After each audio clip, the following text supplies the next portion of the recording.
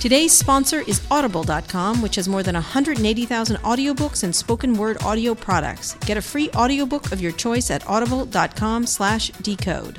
Today's show is also sponsored by SoFi. SoFi offers student loan refinancing that saves members on average $19,000.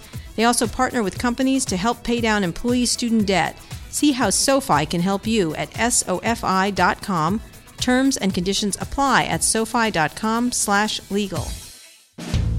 Recode Radio presents Recode Decode, hosted by Kara Swisher, powered by digital media.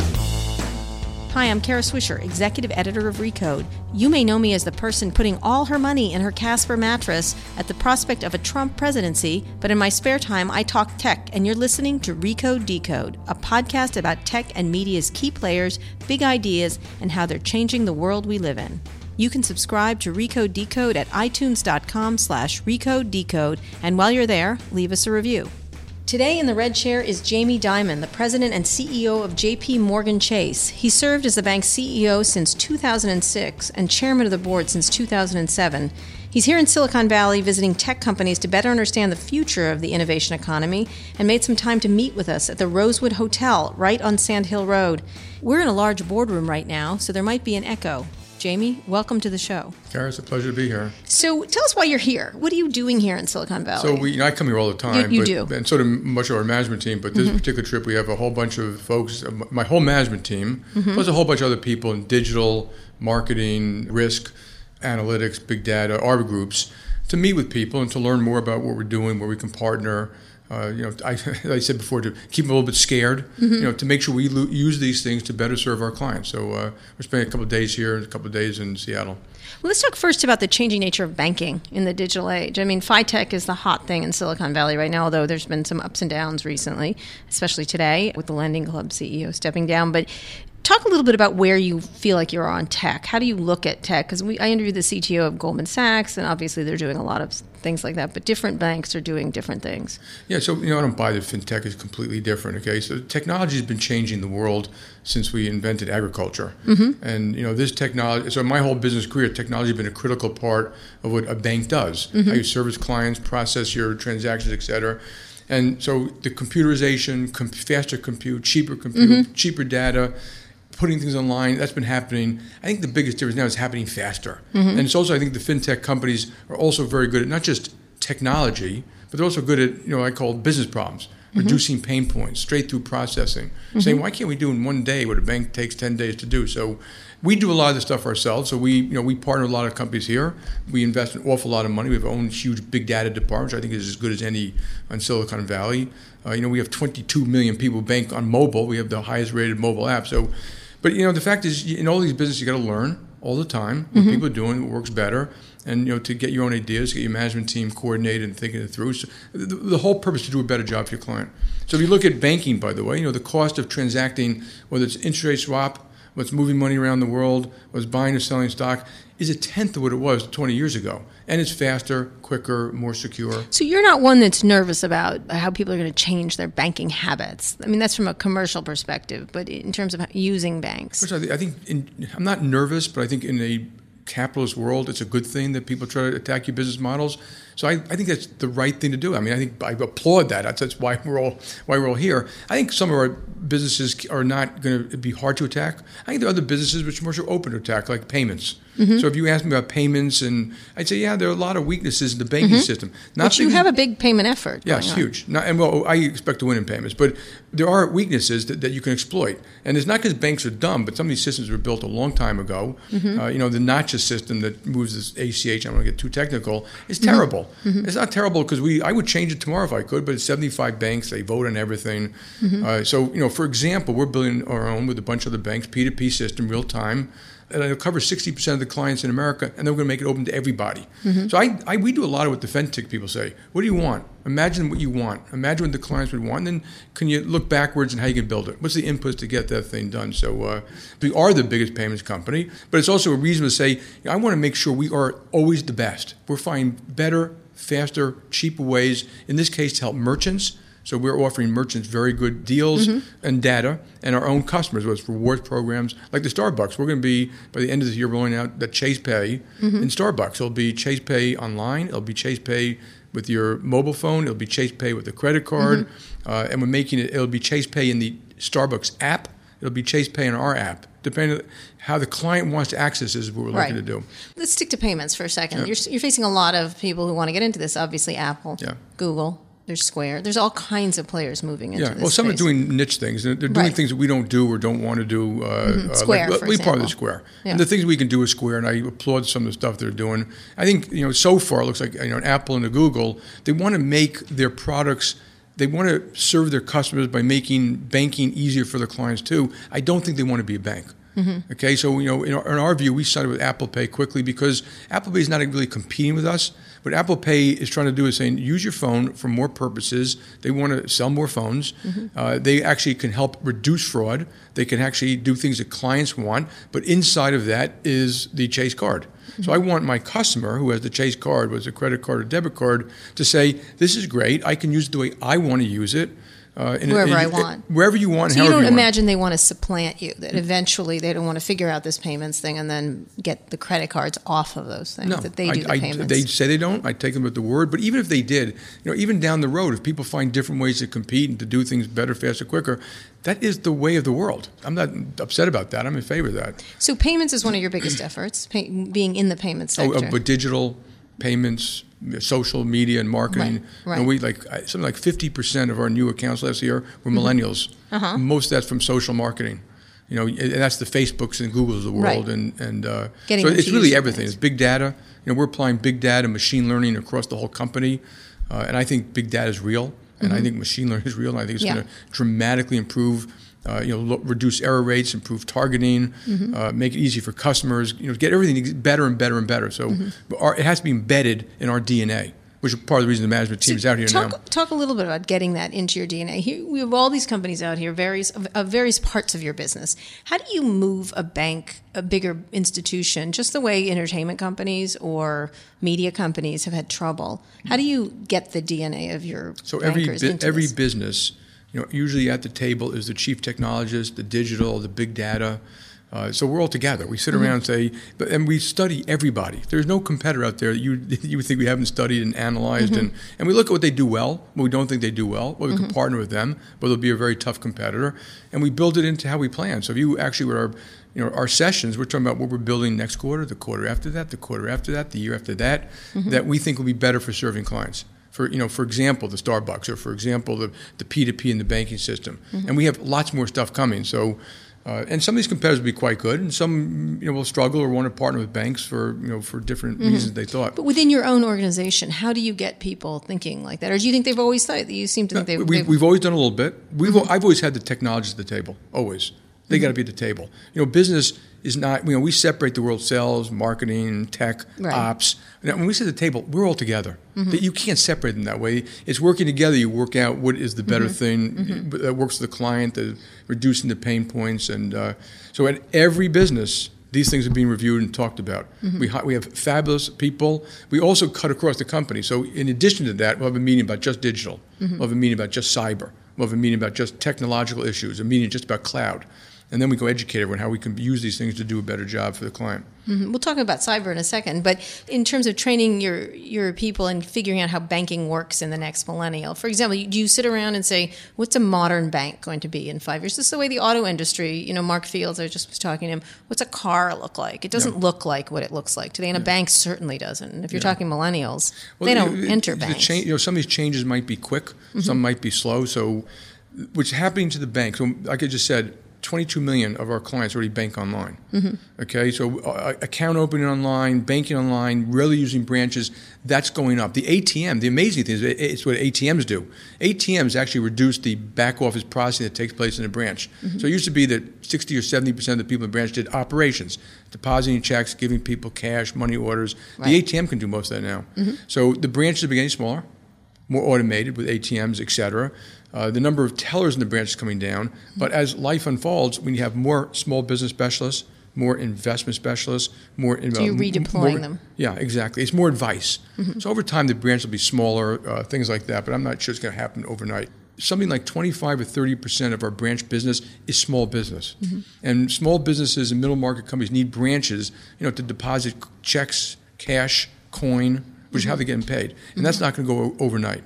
They're going to need that for quite a while. So you feel like that eventually the bank will go away, though, the physical bank. I think eventually they will be.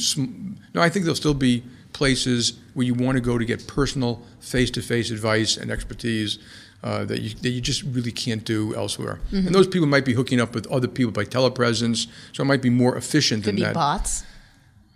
It could be that, and they might be in the second floor, not the first floor. There are a whole bunch of things you can envision happening, but right now we need those branches to serve clients. Right. So interestingly, I showed you when we got here this article in the New York Times that says Jamie Dimon wants to protect you from innovative startups, which is not a very nice headline. Well, it's full of shit, that headline. Okay, all right, good. And they should be more careful when they write things like that. If you read it more carefully, what I said in there was that. This is your letter. You wrote a letter. It's my chairman's letter. You can go read it. And I was try to be very accurate and fair.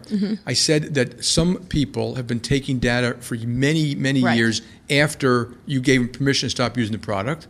I said that I don't think the clients understand what data is being taken or how it's being used.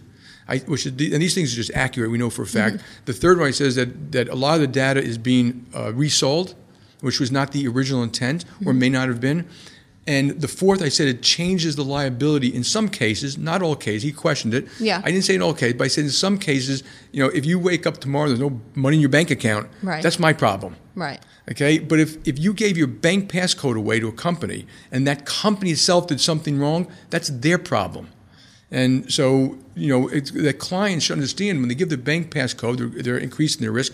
And then what he doesn't mention there, which is really important, I said, we want our clients to use the services they want. Right. We says we're going back to be responsible to say to these companies that you have to make it clear what the data you are giving and why you need it, that you have to make it clear if you're going to remarket it, and you have to make it clear to the client what you're going to do if by your fault that the money is taken or something like that. And by that, those conversations taking place. And I've heard it from everyone here I spoke to today acknowledges this is a big deal. What data people have, how they market the data, how they sell the data, how they use the data, and then you all on the phone right now, I guarantee you push that I agree button 30 times. Well, we actually took out all the contracts that you agreed to. So I'm not going through all the names of the company. And you'd be shocked what you agreed to. And also, it's not quite clear to me that it's being used the way they said either. Right. We found a couple of examples that we don't think is accurate. So to me, this is just a good discipline put in place. What people take, how they use it, why they use it, sunset the taking of information if you signed up for a service and you stopped using it. You shouldn't be giving information outside forever. All right, we're talking to Jamie Dimon, who is the head of JPMorgan Chase, one of the most important banks in the country, about banking and the way it's changing. If you're always on the go like myself and don't have time to sit down and read, Audible.com is a great source to be able to catch up on the latest bestsellers. Listen to it while on the road or at the gym. Audible.com is a leading provider of premium digital spoken audio information and entertainment on the internet. Audible content includes more than 180,000 audiobooks and spoken word audio products. Audible carries audiobooks in every genre imaginable: business, classics, history, and self-development, just to name a few. Audible is offering our listeners a free audiobook of your choice and a free 30-day trial membership. Just go to audible.com/decode and choose from over 180,000 audio programs. Download a title free and start listening. It's that easy. Go to audible.com/decode. That's audible.com/decode and get started today.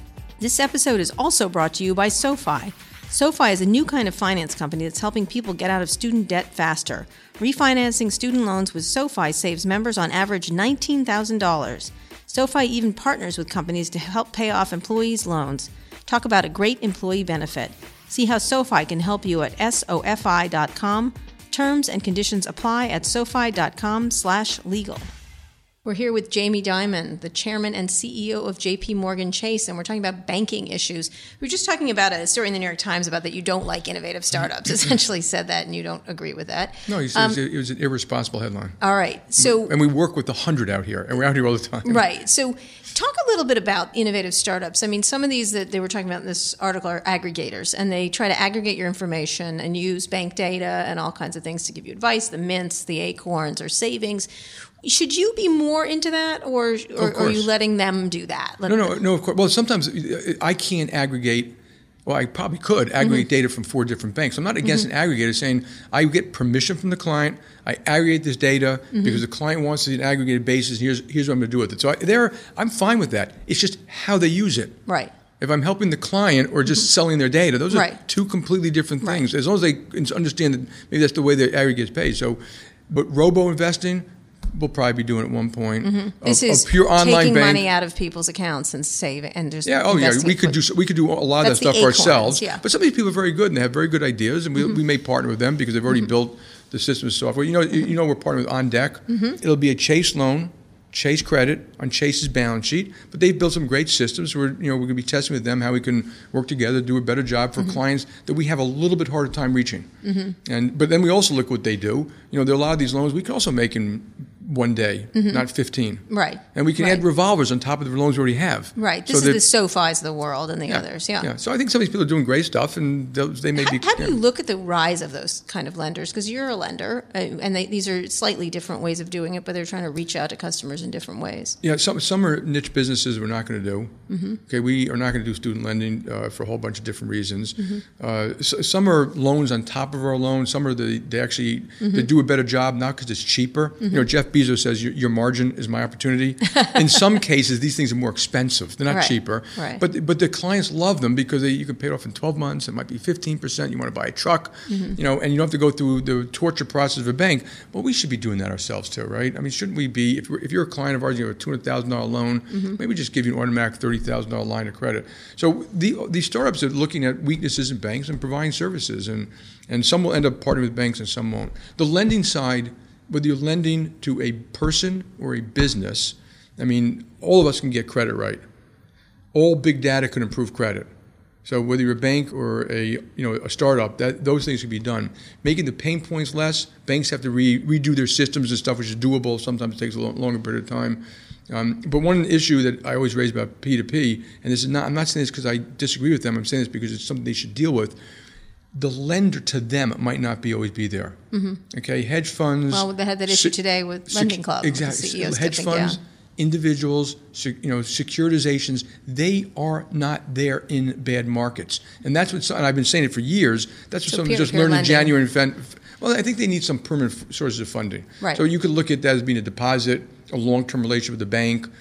You can raise long-term capital. There are ways to create long-term funding so you can continue your business.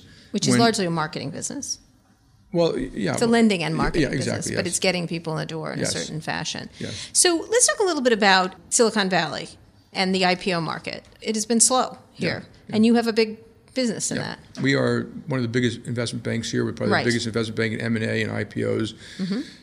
We've been doing nothing but growing here. We're 3,000 people here. This is one of kind of a home of ours. And so the IPO market, I mean, first of all, it's always open and closed. That's always been true. That's not different today than it was before, and it's a little bit like an accordion. And it reacts to a whole bunch of different things about what people think the future is and valuations. And so I think last year there were, 27 IPOs. I think so far this year there's been one, which we did, I believe.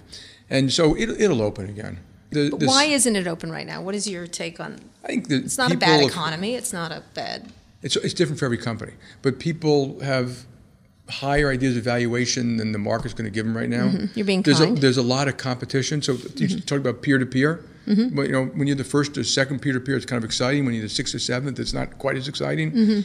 So there's competition in Silicon Valley to Silicon Valley. I think it's clear that not all the competitors are going away, like banks.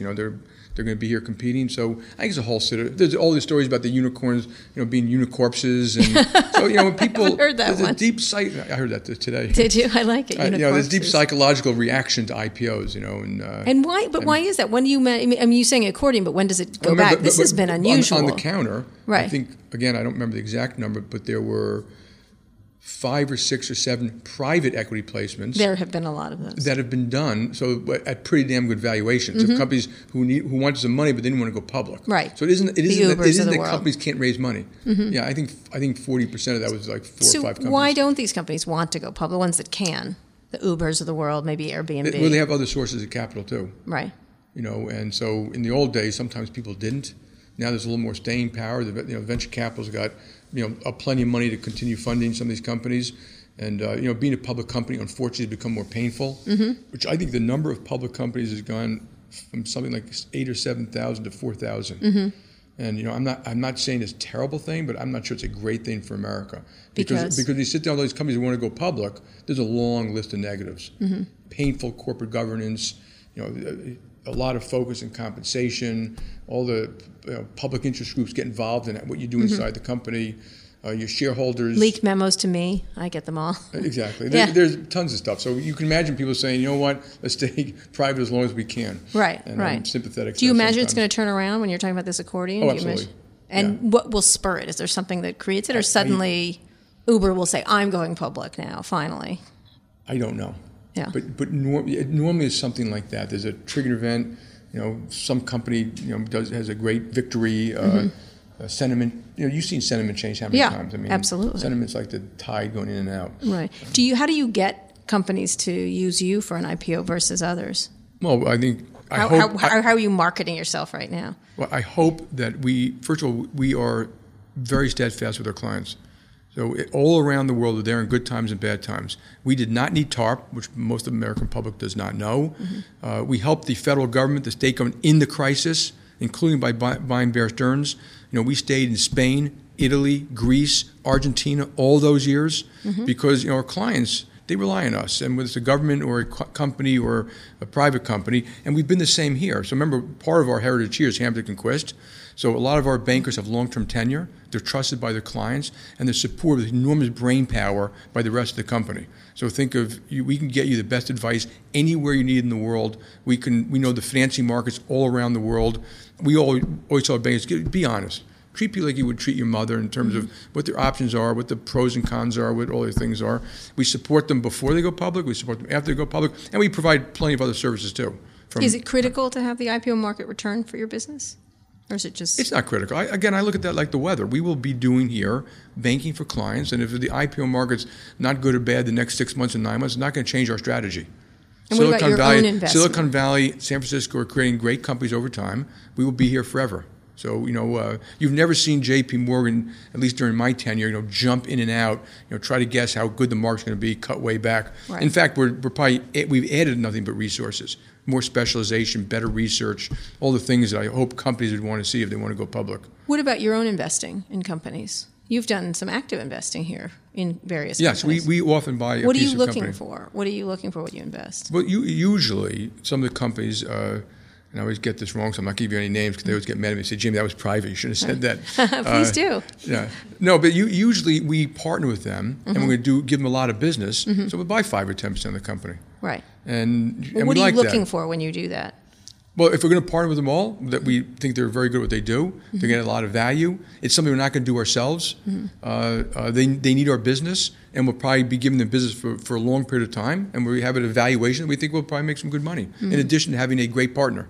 So, and is that a big part of I think we have 70 various investments. Yeah, you do. You have and a some lot. of them might be willing to buy, too. Right. The whole thing. Yeah, you have a lot. But very often what they're doing here, they can do it over a much broader base of companies. So if sometimes you're building this system, it'll be used by 40 people. It's very expensive to build it for one. So, I just give you one example. We torture clients now with know your customer. So we have to have a huge amount of data on a customer before we can even onboard them and then run it through AML and anti-money laundering.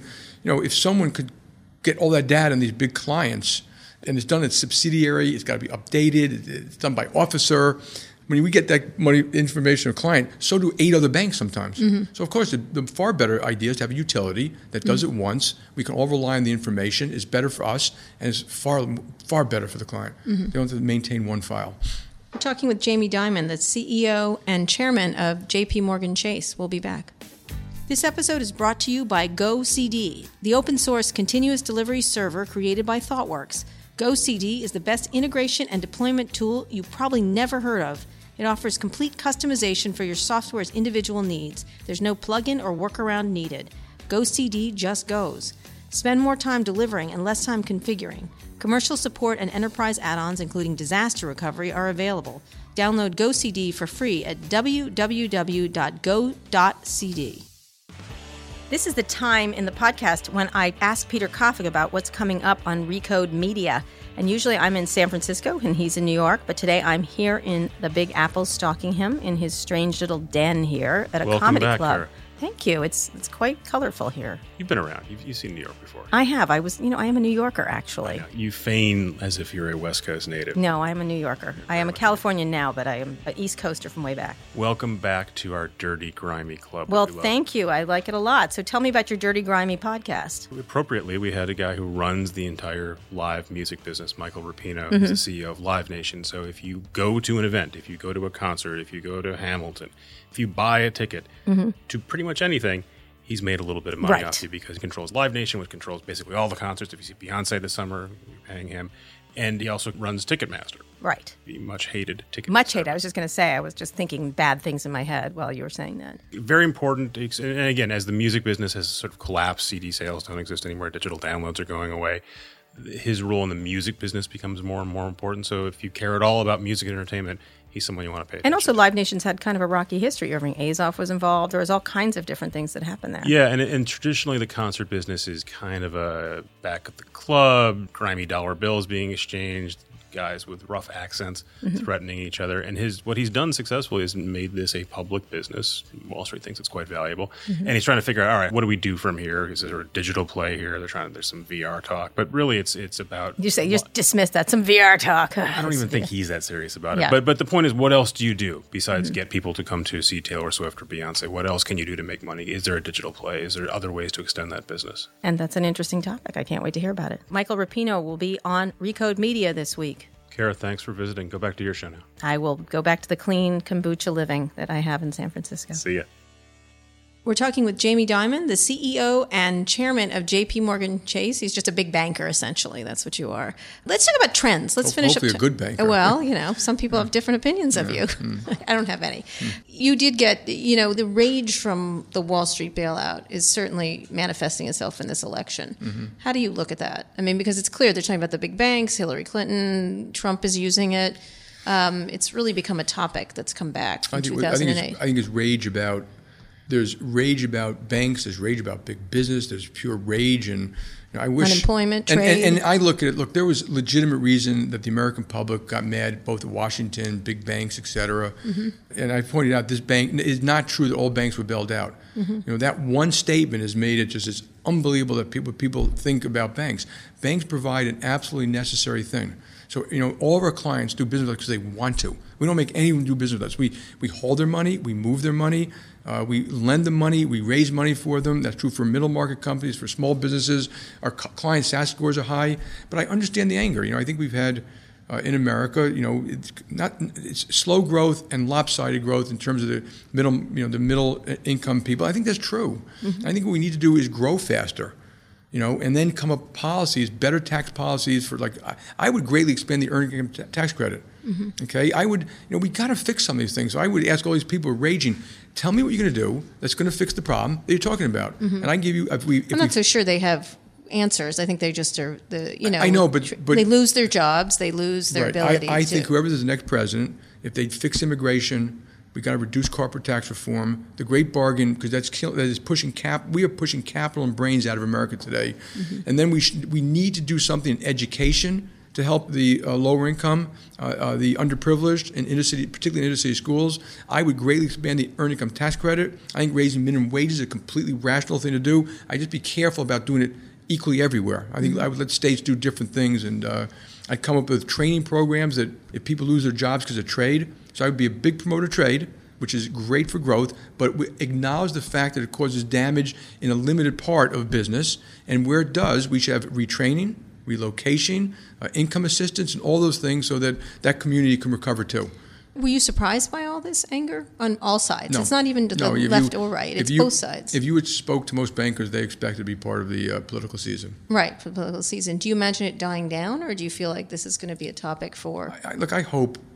I don't know if it's going to die down. I hope that policies are made not because of populism, but they're made because they're going to help the very people the populists are talking about.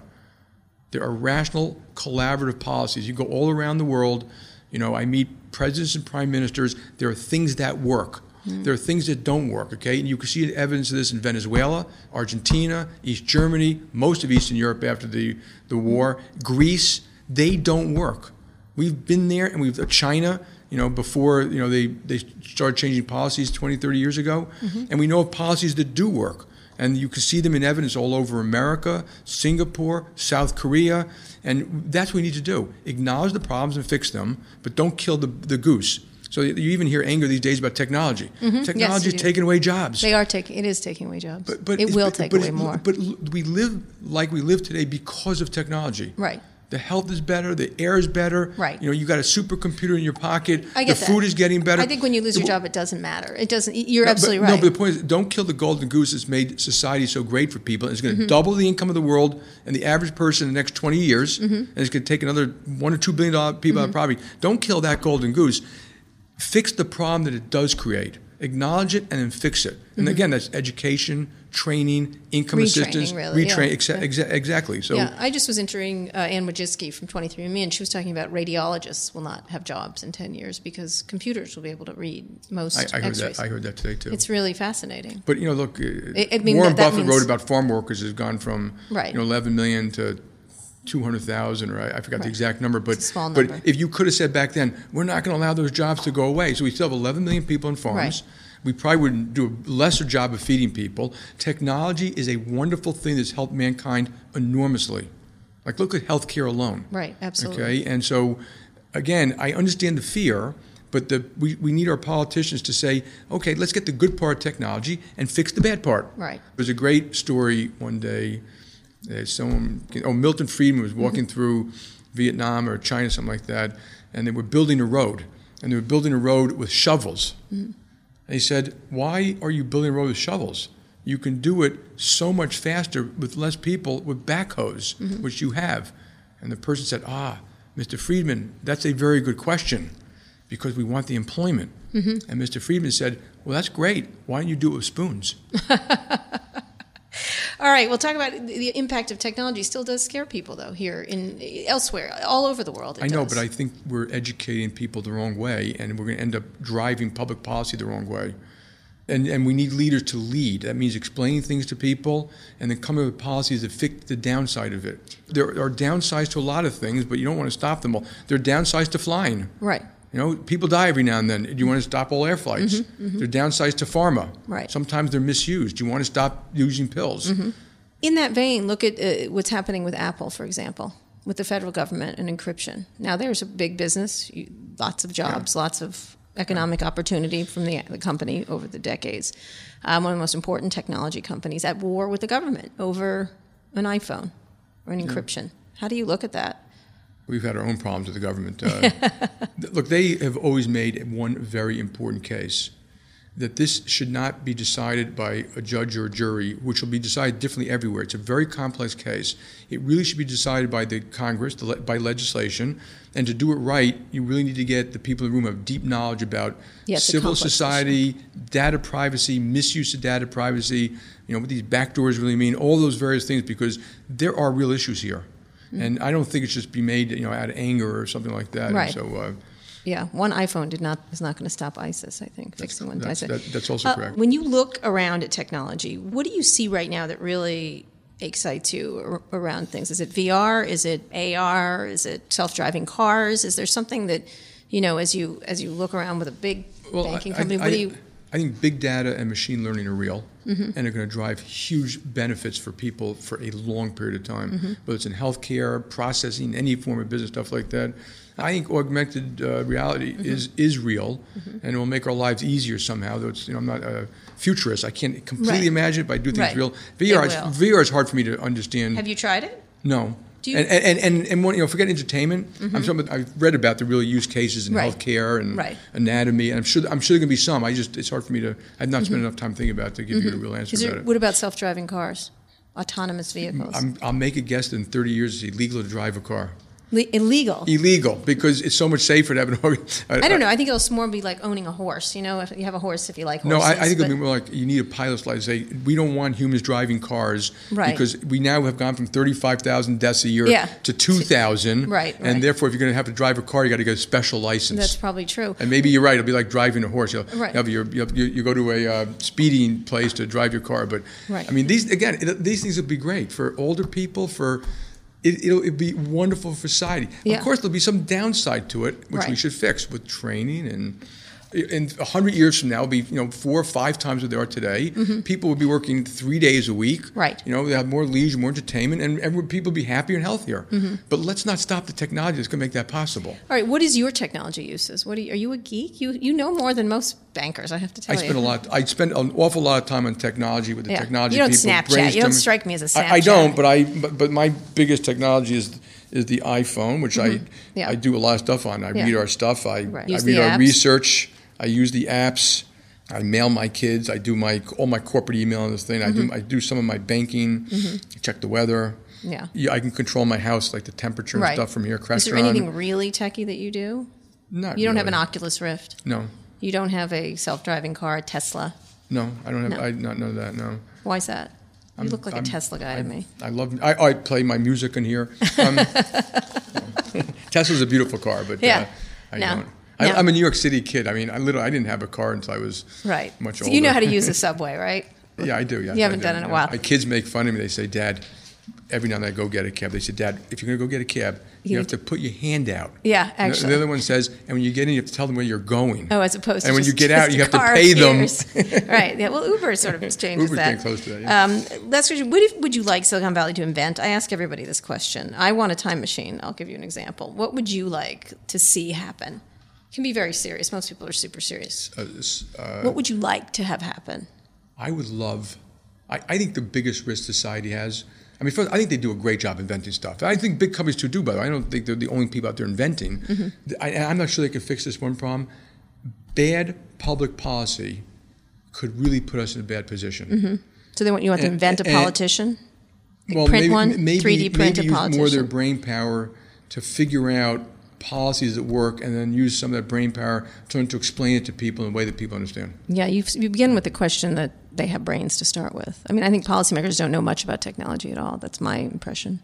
No, but it's not the technology. It's I was talking about earned income tax credit. Right. Real analytics can actually probably show. We actually have JPMorgan Chase Institute, which we do real analytics, so we can go city by city and see what actually happens in credit card spending, debit card spending, as minimum wages go up, as oil prices go down. Mm-hmm. So I'm saying, if you designed a great earned income tax credit, far better than the one today, because it has multiple flaws than we have today, broader today, so it can apply to individuals, not married families. It could be more like a negative tax. It's automatic. So you have better data for them. So better data, and then prove that works so well, and that and then you're rewarding people for working, and it could be a great thing. So we need more policy design. Policy is anecdotal. A lot of policy is created anecdotally, not exactly. But even big data can be moved there. So we will be able to see as states raise their minimum wages, tell you what it does to employment and spending.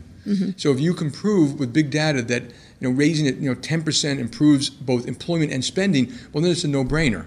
If you can prove that at 20% it reduces employment and ultimately reduces spending, then you don't do it. So you could do the same thing by testing taxes in certain states. Matter of fact, you can look at states that have various types of tax codes and tax things and say this one seems to be helping business and jobs, and this one doesn't. Including healthcare, you could be doing that. So I do think a lot more could be applied to come with good public policy. You can have a dream 1,000 years from now. Okay, they're going to look at what we do with fiscal policy and monetary policy a little bit like bleeding the patient in healthcare, like they did a couple hundred years ago.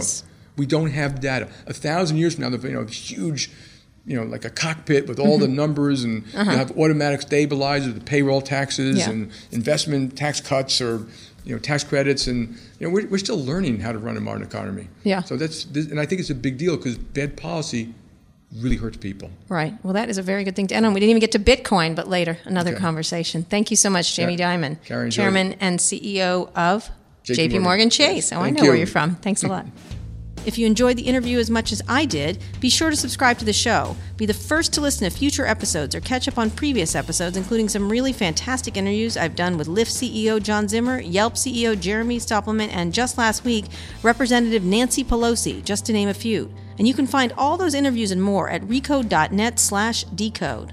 Now that you're done with this, why not try our other podcasts? Recode Media with Peter Kafka comes out every Thursday. Then on Friday, you can hear me on Too Embarrassed to Ask along with Lauren Good of The Verge. And on Recode Replay, you can find audio from our events like the Code Conference, Peter Kafka's Code Media, and last week's Code Commerce. Thanks for listening. This has been another episode of Recode Decode. Remember to subscribe to the show and leave us a review at itunes.com/Recode Decode. I'll be back here on Monday with another great guest. Tune in then. This has been Recode Decode, hosted by Kara Swisher, powered by digital media. For more hard-hitting interviews with insiders from the worlds of tech, media, and politics, subscribe to Recode Replay on iTunes, featuring candid conversations with leading voices like AOL CEO Tim Armstrong, Goldman Sachs' CIO Marty Chavez, the team behind the hit TV show Empire, Shark Tank investor Mark Cuban, and presidential candidate Hillary Clinton. They're all on Recode Replay.